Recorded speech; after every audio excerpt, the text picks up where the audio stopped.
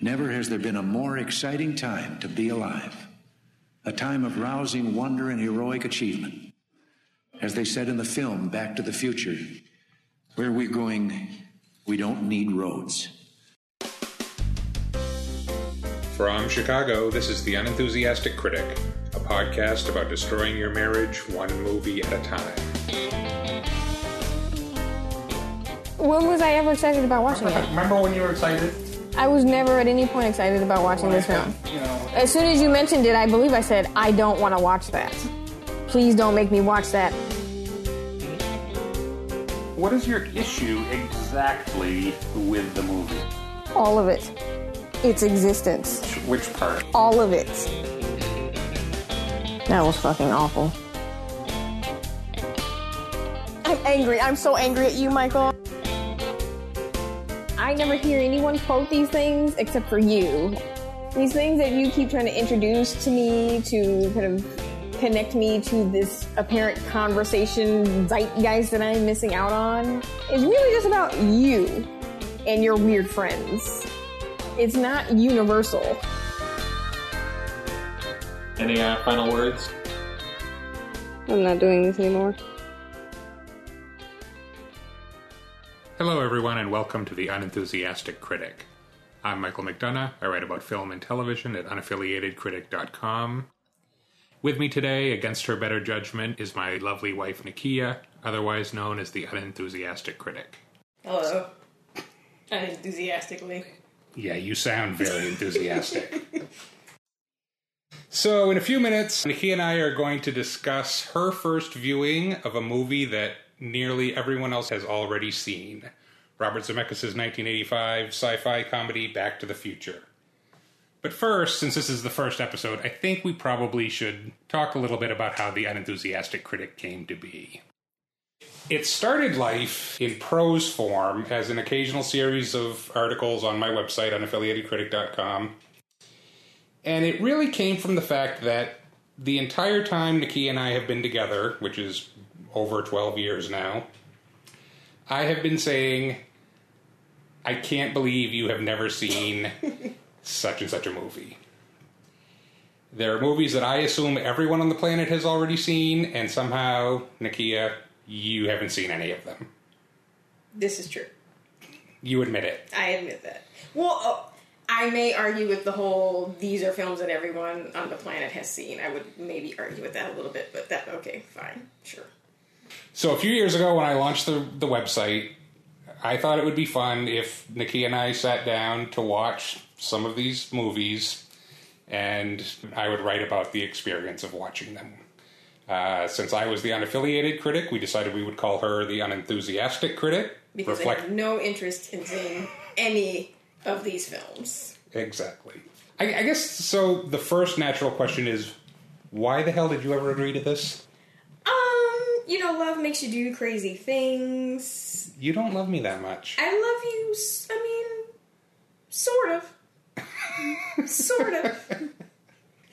It was... Okay, well, let's back up a little bit. So when we first started dating, there were things that we would sit down and watch together, and it wasn't necessarily framed as this whole unenthusiastic critic thing. It was just, this is something that I want to share with you, right, that you haven't seen. So I think there was just always this sort of sharing amongst us that would happen, and so that's what you're trying to say is I was constantly forcing things on you. Yes. That I wanted to share with you. Right. And you were pretending to be interested in them. Yes. Especially in the early years. Which you pretend a lot when you're dating, you know? Some things I really enjoyed. Casablanca, I loved. I'm very happy that I saw that. It is now a film that I really appreciate and respect, and I understand why it is a kind of universally loved film. Buffy, not so much. So yeah, I think for the early days of our relationship when I could get you to sit down and watch 3 seasons of Buffy the Vampire Slayer. Until the key was introduced, and then it was just like, I'm tapping out and done. So that's kind of, that's just always been the presence of, in our relationship is, you share things with me and I share things with you. My stuff is cooler, obviously. So this has just kind of been a piece of our relationship for a very long time. So then when I launched the blog, this seemed like a fun series to do. Fun to you. Yes. It was fun for me. Yes. And it was fun for other people. Sure. because they seem to enjoy hearing you shit all over some cinematic sacred cows.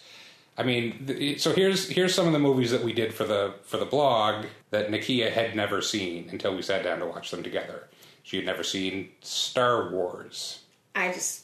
Which I don't even know how that's possible. I did not enjoy that. She had never seen The Sound of Music. Overlong and terrible. She had barely even heard of Blade Runner. His face doesn't move, and I don't understand why he has a career. He's a mountain face. I do not get it. I don't get it. And it was just it was a problematic relationship between him and, what's her name? I don't get that one at all. Okay. So we watched a bunch of movies like that. I think we watched 25 movies altogether, something like that. And you can still read those posts on unaffiliatedcritic.com. For several years, we did a horror movie marathon at Halloween every year. We watched The Thing and Halloween, The Exorcist, which you had somehow never seen. How exactly do you think it is that you never saw these movies that it's otherwise kind of impossible to avoid? So I gave this some thought. I think I just didn't grow up in that household. Like, you and I have talked before about kind of how we grew up in the environments in which we grew up. And your mom was very much so into films, particularly musicals. And so you were kind of surrounded by those things and you were exposed to them throughout your childhood. My mom wasn't super into movies. So we had cable. So what we had was a lot of VHS tapes of movies off of cable. So I would see... So my film knowledge is like I have a lot of knowledge of films that other people are like, well, why did you even see that? Like, you have never seen Sound of Music, but I have seen Sliver. You have never seen Star Wars... but I have seen Hellraiser a number of times. So it wasn't... The films that I saw were these kind of pockets of films that my mom loved, and they weren't necessarily the films that would make you say, I love film, and I want to see more movies. They were shitty. They were shitty movies. I don't want to say that, like, those films are shitty. They're just... Those are not the movies that people say, oh, that totally transported me to another space, and I get the artistry of film. No. So, I just didn't... So this is true. We had very different experiences. I did not develop that love. I mean, my mother was a huge movie freak, and I grew up watching all the classic movies.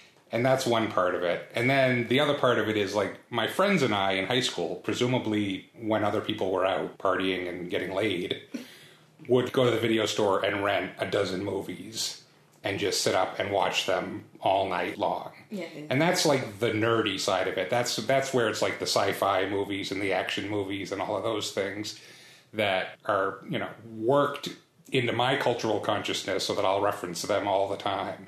And you haven't seen any of those either. Right. The stupid comedies, a lot of those you haven't seen. No.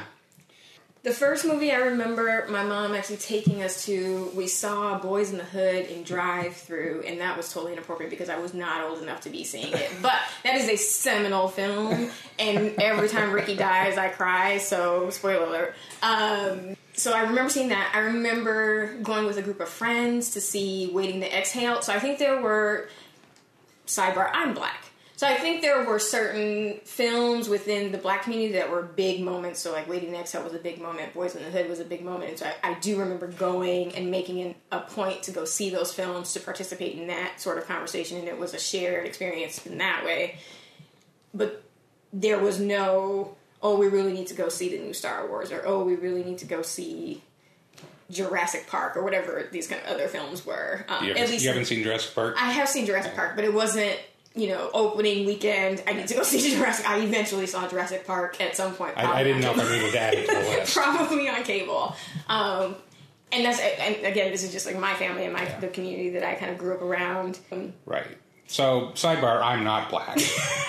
So, there is that cultural difference, I think accounts for some of this. There's also a slight generational difference. I'm 12 years older than you are. Yes. So that's another thing. I mean, I saw Star Wars in the theater when it came out.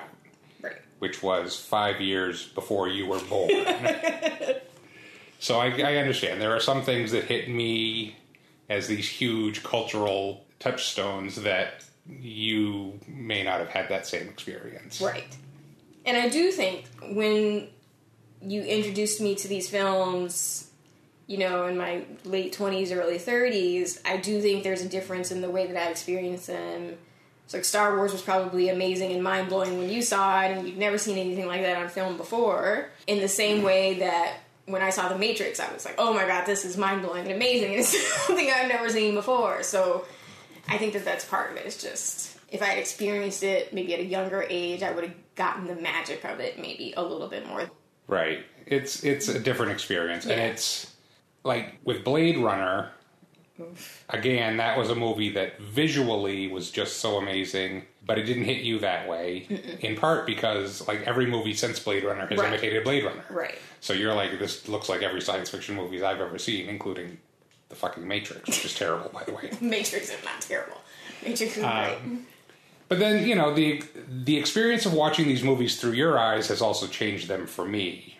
Blade Runner, for example, I now acknowledge is not a great movie in a lot of ways. The script is not as good as the visuals, let's be honest.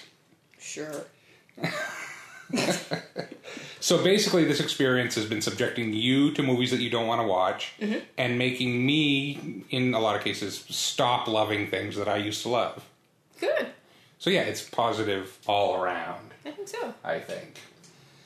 So, I had once worried that we would run out of movies for the Unenthusiastic Critic series. Like I said, we did about 25 movies on there, on the blog. But when we had the idea to do the podcast, when I had the idea to do the podcast and you agreed with a certain amount of reluctance and hostility, I started making a list of movies I suspected you had never seen. And then I went over those with you, and you confirmed, again, reluctantly, that you had never seen them. Usually you lie. You try to say you've seen something, or you use your favorite dodge, which is, I've seen parts of it. Well, I mean, I think that that's fair. There are some films that, and this is a testament to, you know, the films that you have chosen, have sort of saturated the sort of consciousness and have become shorthand for other things, and so it's just like, oh, well, I've seen Godfather because I've heard people quote Godfather, and I know 3 scenes from Godfather, so I don't need to see Godfather. It's that kind of thing. Or, you know, Family Guy did Star Wars, so I'm pretty good on that. So that's how I feel about Family Guy is not a substitute. You know, Family Guy, The Simpsons. Robot Chicken is not a substitute for actually watching the movie I'm being referenced. Got it down. No problem. Okay. I can converse very briefly on a lot of these films based on my extensive cartoon watching. So, this is the plan. I now have a list of, I think there's about 110 movies on this list. We'll see how many of them we actually get to. Before we that are generally universally adored classics that most people have seen. Here's the thing. No one has seen all of these movies. I'm not saying that, you know, any of these given movies you might encounter someone who hasn't seen it. Roger Ebert supposedly never saw The Sound of Music. Good for some reason. him. But I feel you would be hard-pressed to find someone who hasn't seen any of them. That's sure what makes you special. Sure. So, the plan for this is we are going to have, with each week, we're going to have a conversation about the film before we watch it, where we can sort of talk about what you were just talking about, which is what you might know about it or have picked up about it through simple cultural osmosis. And then we will go away and watch the movie, and then we will come back and we will have a discussion about the movie. Doesn't that sound like fun? No, it's never fun. It is never fun. No. I usually regret spending my time this way.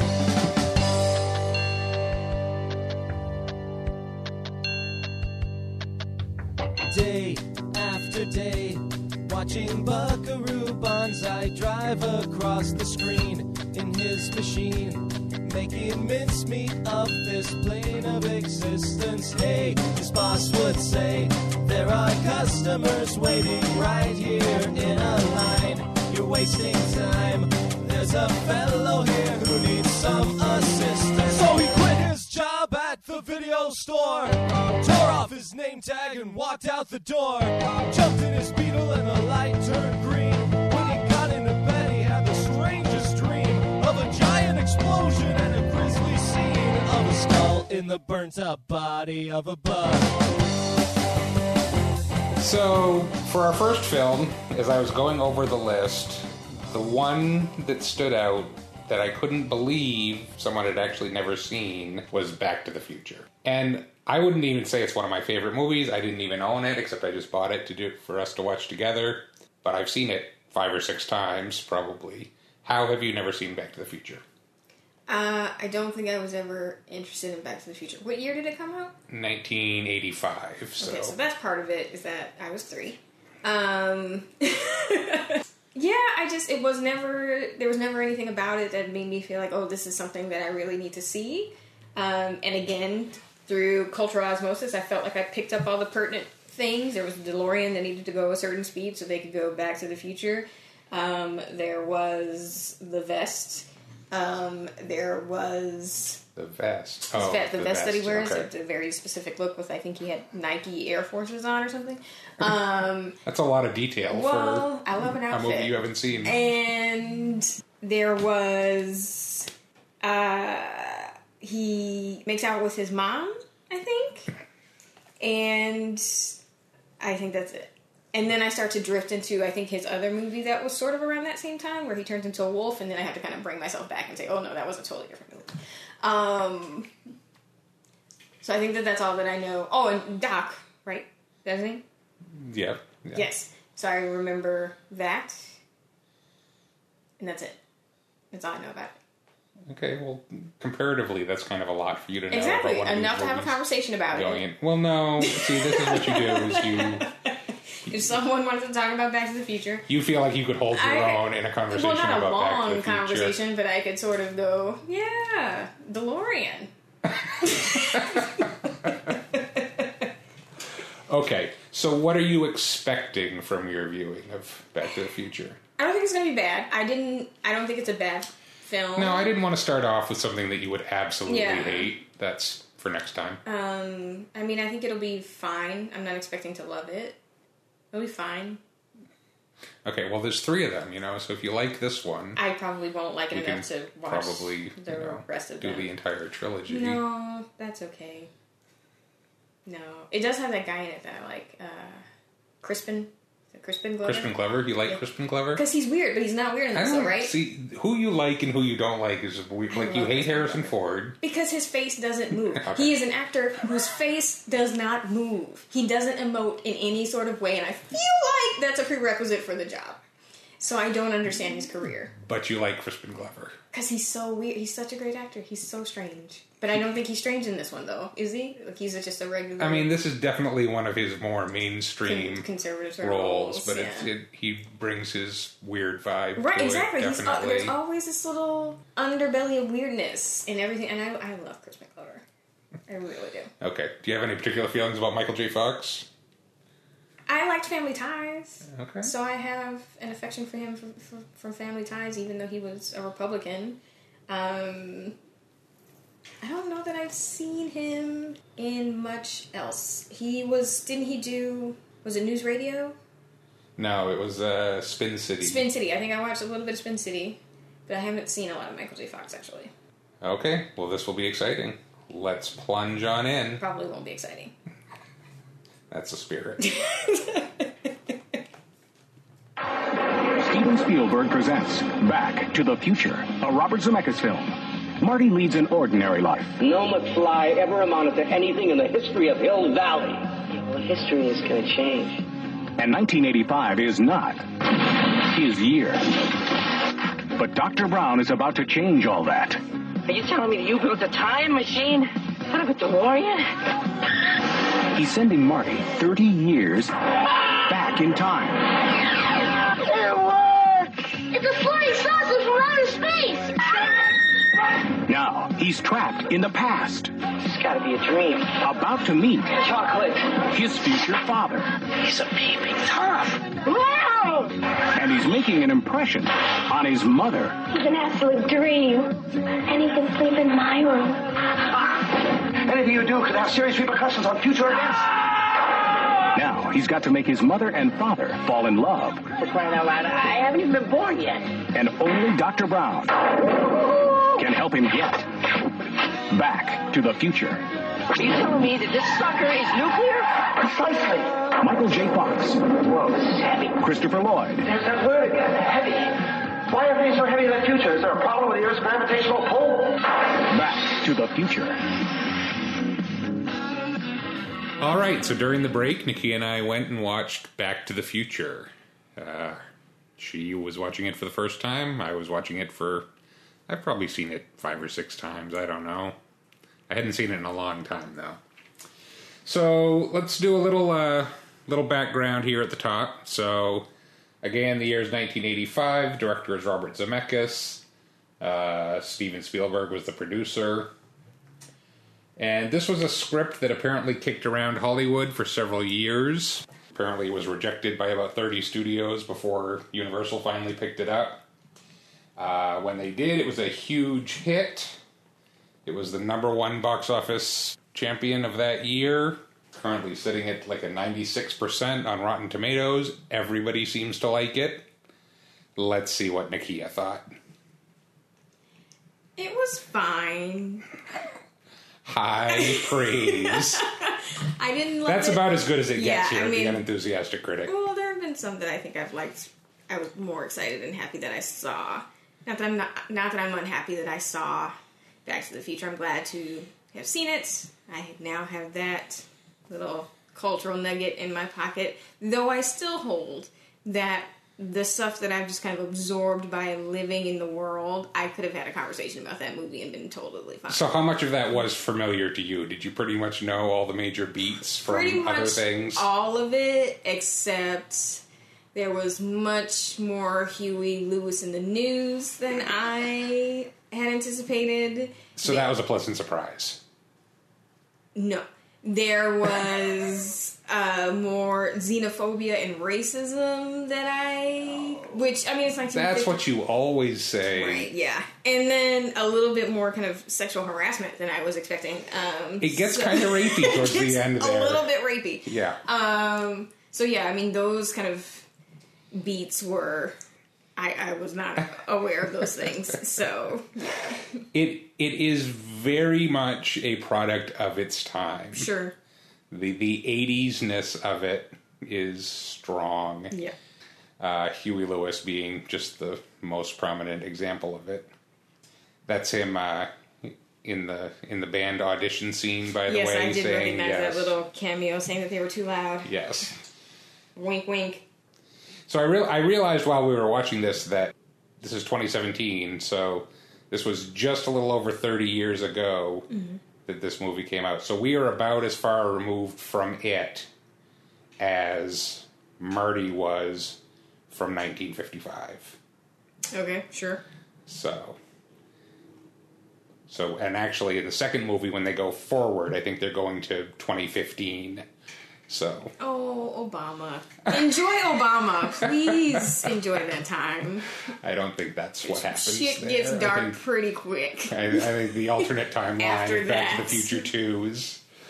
Really? You mean Marty didn't go back and whisper in Obama's ear, "One day you could be president"? Okay, well, let's talk... No, let's get to that later. Okay, so let's just kind of overall... Mm-hmm. What was your impression of Marty? I mean, overall, he seemed like kind of the quintessential 80s teen, high school hero guy. Cool, but not too cool that people can't relate to him. You know, he was fine. He seemed like an asshole a little bit to his girlfriend, though. He was like checking out other chicks while they were like. When was he checking out other chicks? They were walking down the street, and 2 girls in like leotards or something coming from working out walk by, and he literally basically does a 180 and turns around and looks at them. I guess I didn't notice that. He has a little I was probably looking at the chicks. Yeah. Yeah. Mm-hmm. And Jennifer's way out of his league. She's way too cute. Jennifer gets more out of his league because in the next 2 movies, Jennifer suddenly becomes Elizabeth Shue. Ah. The original Jennifer, I think she had to leave. I don't think she was fired. I think for some reason she had to leave the movie, and Elizabeth Shue was the new Jennifer, who was even more out of Marty's league. There were a lot of casting changes. Apparently, they originally wanted Michael J. Fox. Michael J. Fox was not available because he was working on Family Ties. And so Eric Stoltz... Stoltz! I don't know, where is that from? What are you doing? That's a thing. That's a thing? Yeah. Okay. You want to do it again? Stoltz! Excellent. So yeah, Eric Stoltz was the original Marty. They shot with him for about 6 weeks, and apparently the reports are that he didn't seem to get that it was a comedy or something, that it was just not coming out as funny as they wanted it to be. Oh, that's unfortunate. He was like a method actor guy and was serious. The footage I've seen of him in it, he looks very serious. He looks like he's in a different movie. That's interesting. Altogether. He is very good in Prophecy, by the way. I highly recommend people check it out. Okay, that's one of those movies that you like that nobody else you don't, you haven't seen The Godfather, but I have you're seen a big The Prophecy, fan of Prophecy many with times. Eric Stoltz. This is what I'm dealing with here. Okay, so yeah, getting back to Marty. Yeah, Marty's fine. I realized watching it this time that Marty doesn't really have any arc. Like, you would think that he would learn something or change in some way. He doesn't change at all, really. He's not a loser when the movie starts out. He's got, a hot girlfriend, and he's in a band, and he's doing all right. And then at the end of the movie, he's changed his parents and everything, but he hasn't really changed at all. Well, he's learned a little bit about them, I think. I think he sees them maybe from a different perspective. Yeah, but is that good? I mean, yeah, probably not. Probably lost some respect for his dad. But, and his mom. Who? She was... Okay, let's talk about the mom. Fast and loose, that one. Lorraine was a bit of a slut. Let's not slut shame. It's great. She was very sexually open and honest about how she was feeling. Okay, first of all, she was basically ogling him in his purple Calvin Klein underwear while he was sleeping, apparently. Yes. And then she's basically feeling him up, like, right from the start, like, under the dinner table. I think that's I don't have a problem with, you want to be free. But she goes in fast, pretty fast and hard. She does. Yeah. There's no middle speed there. Okay, so then we have his father. Yes. We're skipping all over this movie. Okay, so we go to we got to go. Let's go back. Okay. So for some reason, Marty is best friends with this weird old scientist guy. Yes. We don't know how that relationship came about. Wouldn't you be, though? If there was an interesting scientist in your neighborhood, wouldn't you make friends with him? I would. He's a bit odd. Well, he is odd. He's a bit of a weirdo. I feel like Marty's parents would have worried about Marty spending a lot of time with Doc Brown. His mom was drinking vodka and making prison cakes, and his dad was getting beat up by his boss. So I don't think that they were paying a whole lot of attention to what was going on with Marty. That's a fair point. Not a lot of parenting going on here of any kind. No. Doc Brown was the surrogate father figure apparently Marty always needed. Exactly. Okay. So Doc Brown enlists Marty in this plan to test the time machine. That poor dog. I knew when he put the dog in the car you were going to have issues with the dog. Let's talk about that. It's just not right. You're subjecting the dog to unknown science. That dog could have came back looking like the dog from The Thing. It's just not cool. It's not a cool thing to do. No. I think people for the ethical treatment of animals probably would have objected. Appreciated that. And it's not even like because he said when he did that, this is, temporal test number 1. Yeah. It's not like he tried this before. That dog to come back. No. Well, certainly he couldn't have known for sure. No.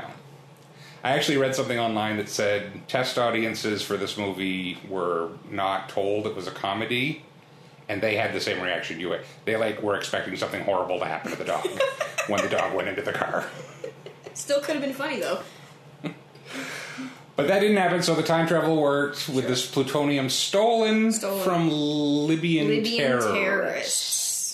Who apparently studied at the Benny Hill School of Acting. The way that whole scene played, it was very... It's a little cartoonish. Very cartoonish. And, we just happen to have a Scud missile in our VW van. Sure. Well, they came prepared. Yeah, well, they're Libyan terrorists. Yeah, they always look like that. What are you going to expect? Yeah. That's fucking terrible. That should have not made it past editing. Unnecessary. Totally unnecessary. Again, it's a sign of the times. This is the Reagan 80s. This is Libyan terrorists. That whole subplot is a little unnecessary, actually. There's really no need. Just say he stole the plutonium from a lab and just leave it at, like, we didn't need to have Libyan... Okay. Mm-hmm. Yeah, there was really no need for all of that extra racism. No. Okay. So then Marty goes back in time. He gets stuck in the machine. He goes back to 1955. He, encounters his father first, who is peeping in windows. Yeah, because that's what you do. From the tree across the street. That was apparently the moment where Marty's parents met. Right. But instead... It's a nice little circle of perverseness. There's a little circle of perversion there, yes. Yeah. And instead, Marty ends up... Hit by the car. Hit by the car. After the peeping Tom runs off, he goes in, and his mother falls instantly in lust. Yes. With him. Yes. Okay. That all works for you. Well, no, none of that works for me. None of that works for me, but okay. Sure. Okay. And then now we've screwed up the timeline. Yes. So now we gotta fix all of that shit. Butterfly effect. Sure. We can call it that. And then what else? So let's see. We got that. So we got the two goals here we got the power problem with the car we need to fix. Right. And we have to reunite. And we have to get Crispin Glover and Leah Thompson to bone and make Marty. Yes.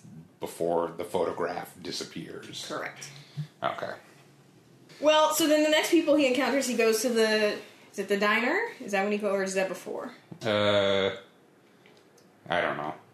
Sure. It's right around then. Right. So, that gets to my point of him, planting the seed in Goldie that he will one day become mayor, which... What's your problem with this? Well, the whole idea that this white savior has just come in and opened up the world to this black man. Did you know you could be mayor?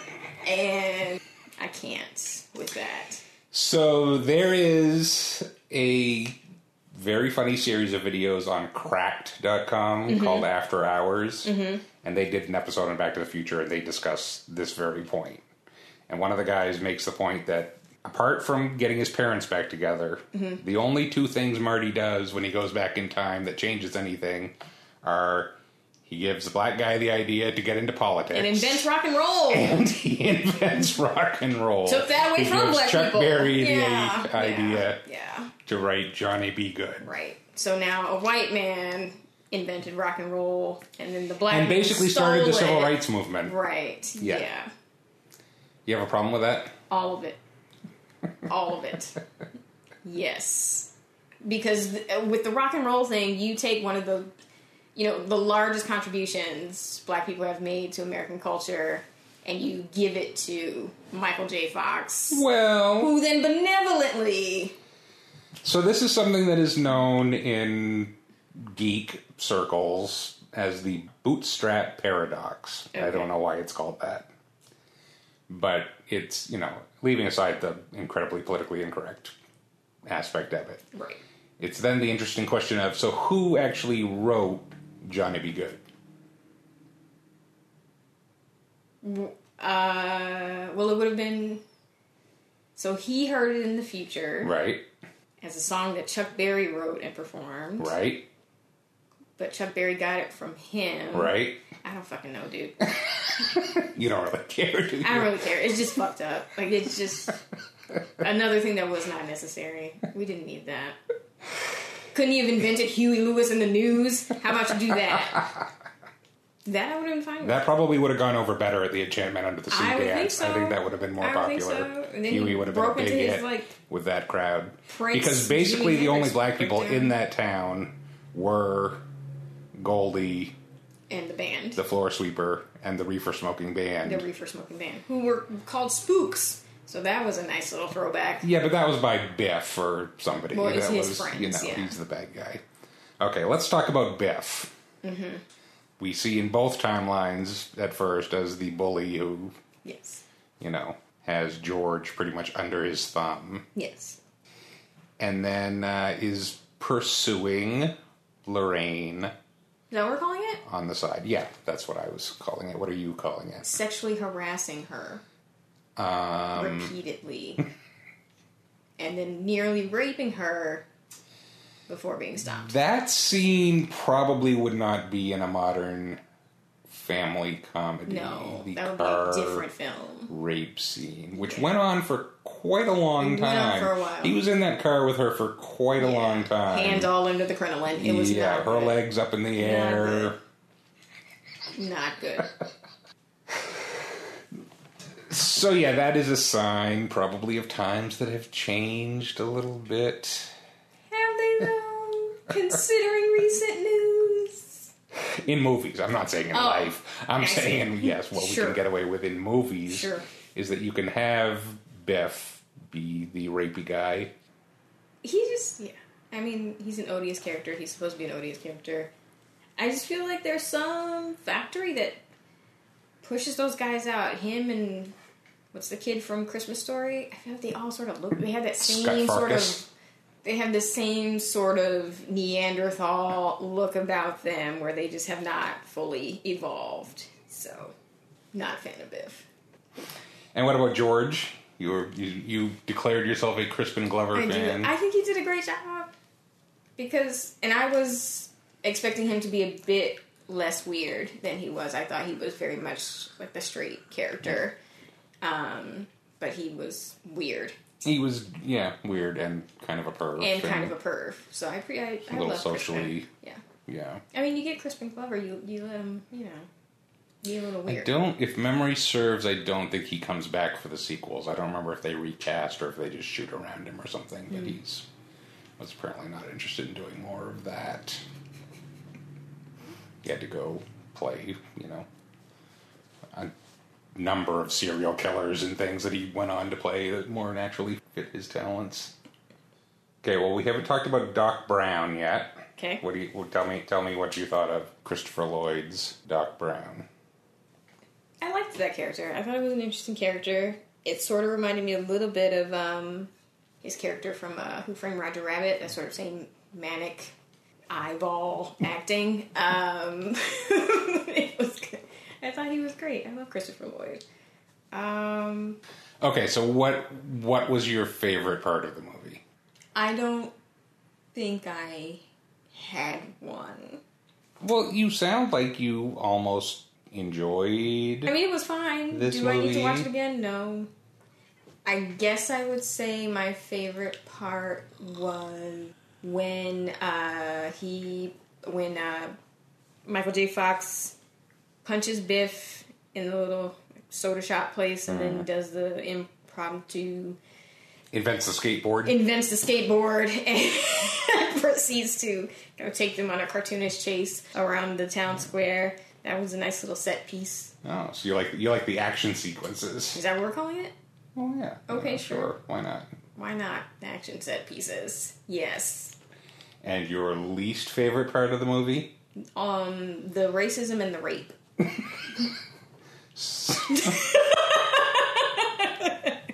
So, thumbs up for skateboarding. Thumbs down for casual racism and sexual assault, and harassment, sexual assault, general perviness. Yes.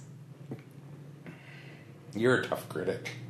I mean, his plan, when they were making the plan for Crispin to be the big hero, he literally said, okay, I'm going to go and sexually harass my mom, and then you come in and stop That was the original plan, right. Yes. And it was nice of Biff to step in. Sure, so that it wasn't incesty. It was just... Well, it had already been incesty because Lorraine was into it. She was super with Marty. into it. She was super into it. Yeah. She pulled that dress down about as far as it could go in a PG movie. Yeah. And was all about... Parking, yes, as we call it. But fortunately, Marty didn't have to go through with that, and Biff took on the role of the rapey guy in the plan. Yeah. You're finding fault with the plan? The idea that you would plan to sexually assault your mother so that she could then marry your father. Mm-hmm. Yes, I have a problem with that. Interesting. Okay. Anything else you have to say about this film? I have no interest in seeing the sequels. How can you have no interest in seeing the sequels? I have no interest in seeing them. Don't you need to know what happens next? Absolutely not. I imagine they go to the future. They go to the future. Okay. That's great. Wonderful. And then in the third one, they go to the Old West. I vaguely remember something about that. Yes. I actually like the third one better. I think everyone likes the third one better than the second one. I think. Can we also talk about the privilege of time travel for white people? Okay. Whoa, wait a minute. Where did this? Okay. Because black people can't just be going across the timeline all willy nilly. Where do I go back exactly? Tell me where I land, where it's going to be cool. Well, the Old West. Sorry? You know, I think they go back to like 1850 something. And that's going to be good for me. Is it not? Say the year again? 1855, I think. Mm-hmm. What are your concerns? Emancipation Proclamation was when? Later. Right. So, if you are a person of color, time travel is not the fun time that the movies portray it to be. It's like when people have those theme parties where it's like, oh, we're going to do this, you know, the 50s or the 40s. It's like, fuck you. The Roaring 20s. Exactly. Parties. That was not a fun time for everybody. Flapper dress my ass. No.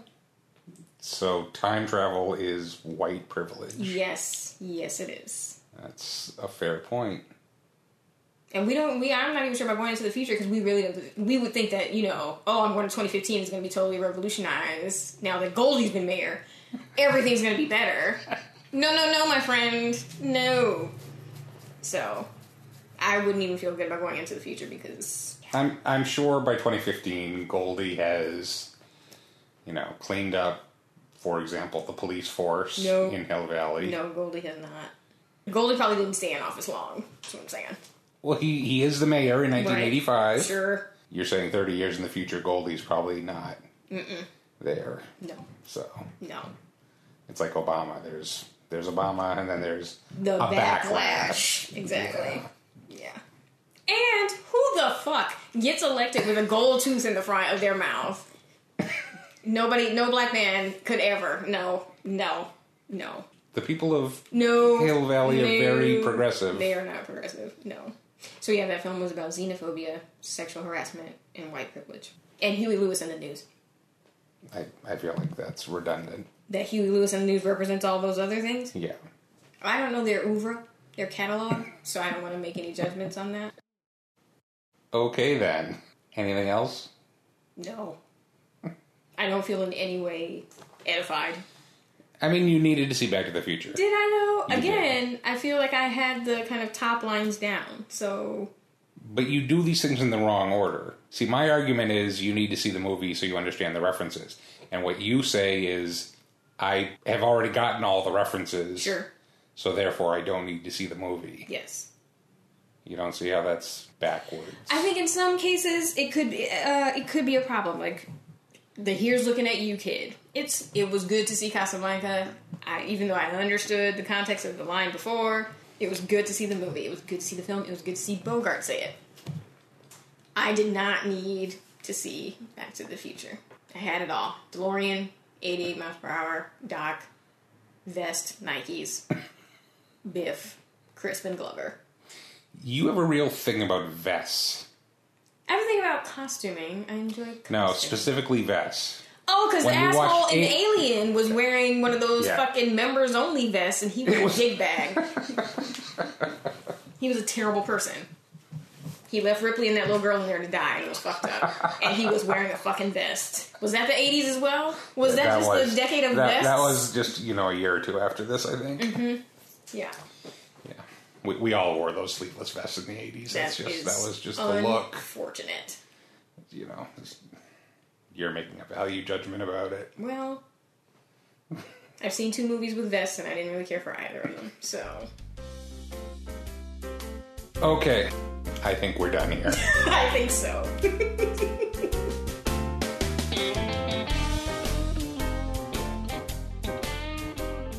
That's our show. We want to thank you for listening to the very first episode of The Unenthusiastic Critic, and we hope you'll tune in next week when Nakea encounters her mortal enemy, the Broadway musical, in the form of the 1965 Academy Award winner for Best Picture, My Fair Lady. I hate musicals. You love musicals. I hate musicals. If it's not Yul Brynner's aspect of The King and I or The Wiz, I really have no use for musicals in my life. She's really looking forward to it. I'm really not. In the meantime, you can subscribe to the podcast on iTunes, check us out in prose form on unaffiliatedcritic.com, and follow us on Twitter at FreeRangeCritic. In any of these places, we encourage you to let us know what you think of the podcast and suggest a film for Nakea to watch. Please don't do that. If she hasn't already seen it, and let's face it, she probably hasn't, we'll think about discussing it on a future episode of The Unenthusiastic Critic. Till next time, remember, true love means forcing your partner to watch movies they really, really don't want to watch. Divorce is looming.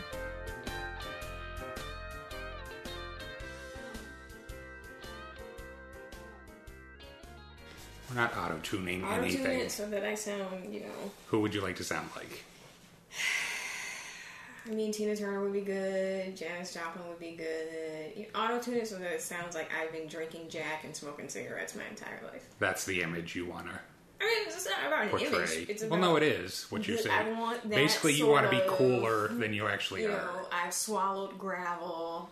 Ain't I sexy voice? That's what I want. You could just smoke a lot and drink a lot of whiskey, Well, and that might give you the voice that you're looking for. I don't want to destroy my body for it, but I would like to have it.